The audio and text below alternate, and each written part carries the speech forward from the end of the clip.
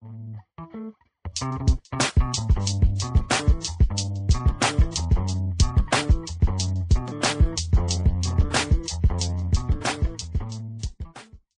world, and we're back at it. I mean, I just talked about this yesterday with the political backlash about the China balloon floating over the US and allegedly Latin America, right? But man, they popped that sucker today. And China, well, they responded. Let's get into it. Welcome back to another episode of the Dragon Horse Podcast. My name is Cameron Bivens, the Dragon Horse himself, and your lovely host. Let's go. This article is brought to you by TheHill.com. The title of this article reads, China condemns U.S. attack on surveillance balloon as overreaction. And there it is there, right in the title. I mean, at the time, China really wasn't commenting much on this, as we saw in the last article. They didn't really want to come out and say it was theirs. They didn't really want to come out and tell us, well, as I ended the last podcast, the reason is why, right? We still don't know why.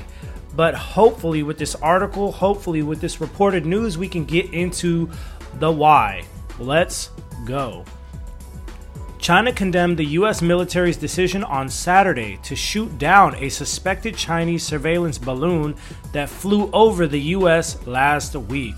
China strongly disapproves of and protests against the U.S. attack on civilian unmanned airship by force. I mean, come on, man. It's just like I said in the last episode, man. I mean it when I say it with these things. It's just like I said in the last episode. There's a lot of poking, there's a lot of prodding, but there's a lot of really passive aggressiveness, okay? There's a lot of passive aggressiveness. First of all, if this is a civilian unmanned airship, why do you care if it gets shot down if it's over another country's airspace and it's been essentially invading another country's borders? Why do you care, right? And if you do care that it gets shut down, or at least you do care that it gets shot down, rather, why? They still don't want to tell us why, man. There's a lot of questions going on right now with this. It doesn't really make any sense. And to be honest, I'm still trying to figure it out myself. It's like I said yesterday with you guys, man, I'm still in shock over this because I'm like, dude, how does something like this even begin to happen, right? Anyway, let's go ahead further forward. The U.S.'s use of force is a clear overreaction and a serious violation of international practice, the ministry added, noting that the Beijing reserves the right to make further responses that are necessary. A high-altitude surveillance balloon first entered U.S. airspace in Alaska on January 28th. After briefly traveling through the Canadian airspace, it returned to the U.S. via Idaho on January 31st and spent the rest of the week traversing the country. Beijing confirmed on Friday that the balloon was Chinese, but claimed that it was primarily used for meteorological research and had been blown off course. Right, sure. If it was used for research and been blown off course, then why are you mad that it's getting shot down? I mean, think about it like this, man. Can any other country sail something over China's borders and they not declare it an offense or an attack? Can you even go in China without like the right visas or overstay and they don't hit you with the hardest punishment? I mean, we're talking about a place right now, not the people, but a place, mainly the government and the politicians, where any minor infraction will be perceived as a massive infraction, man. Accidents can't happen with them. And I guess they're trying to treat this as such, but it's kind of hard to make that argument when, like I said, the balloon was floating over another country's airspace. It's strange, right? The Chinese side regrets the unintended entry of the airship into U.S. airspace due to force majeure. Okay, sure. However, American officials have maintained that the balloon was surveilling strategic sites within the U.S., leading Secretary of State Antony Blinken to postpone his trip to Beijing on Friday. We have noted the People's Republic of China's statement of regret, but the presence of this balloon in our airspace is a clear violation of our sovereignty as well as international law. Yeah, pretty much, man. This is absurd. And it is unacceptable that this has occurred, a senior State Department official said. the Chinese Foreign Ministry hit back at the U.S. on Saturday in a statement, alleging that some politicians and the media have hyped up the situation in order to attack and smear China. So for those that don't know, anytime somebody disagrees with politicians, they say that you're trying to smear them. Trump uses this tactic a lot. If you disagree with his policies, you're trying to smear him. There's other politicians in the Democratic Party that also use this tactic. If you're trying to smear me or if you're trying to shine a light on something, then you're racist or you're sexist, when it may not necessarily be true, right?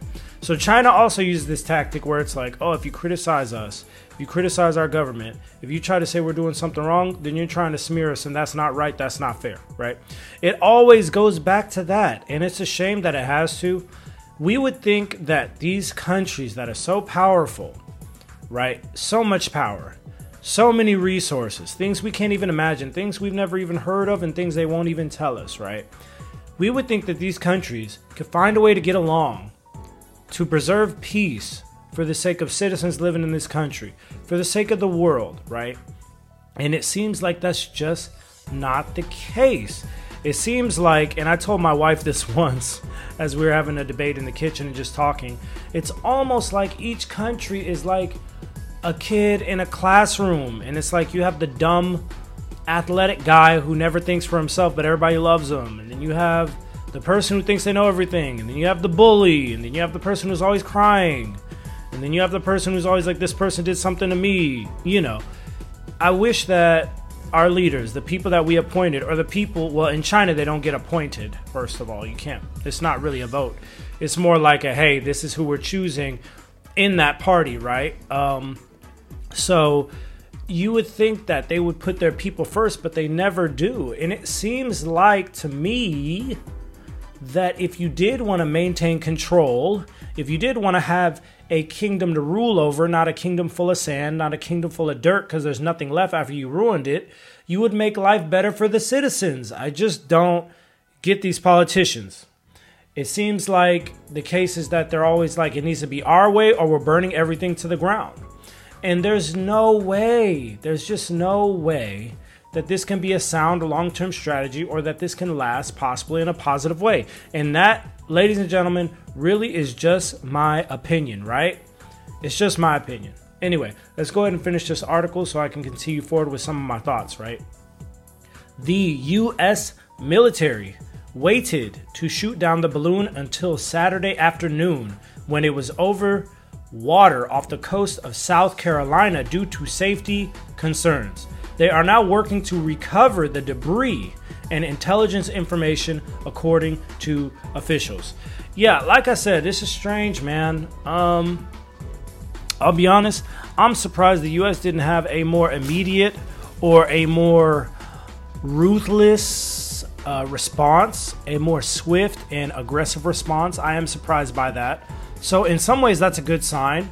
It means the U.S. is a thinking country. It means it doesn't want to just do things out of impulse. It doesn't want to just make a mistake, right? But at the same time, I hate to say this, but I am a little disappointed with, once again, not the people of China. I love them and I love the culture. Anybody that knows me knows that. But I am disappointed with the politicians there in China and how this was treated. I just don't understand for the life of me, right?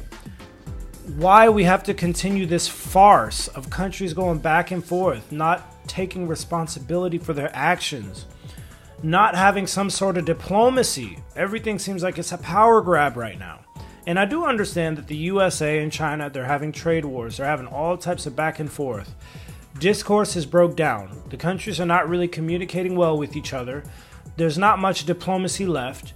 They're definitely going hard on each other. And the citizens of each country are definitely getting it worse, right? There's a lot of rules. There's a lot of things happening.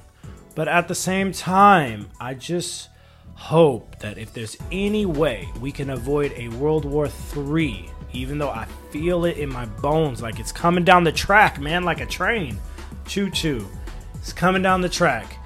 But if there's any way we can avoid anything that's catastrophic, or if there's any way we can avoid another world war where we have countries uselessly bickering over things and we can avoid it, man, I would want that. But with human nature, it seems like sometimes, no matter how long peace is around, war almost seems like it becomes inevitable, man. I hate to say it, but I'll leave it at that. We'll see what happens, man. I hope not. Anyway, thank you guys for tuning in to another episode of the Dragon Horse Podcast. As always, stay safe, happy, and healthy. I love y'all, and I will catch you in the next episode. Peace.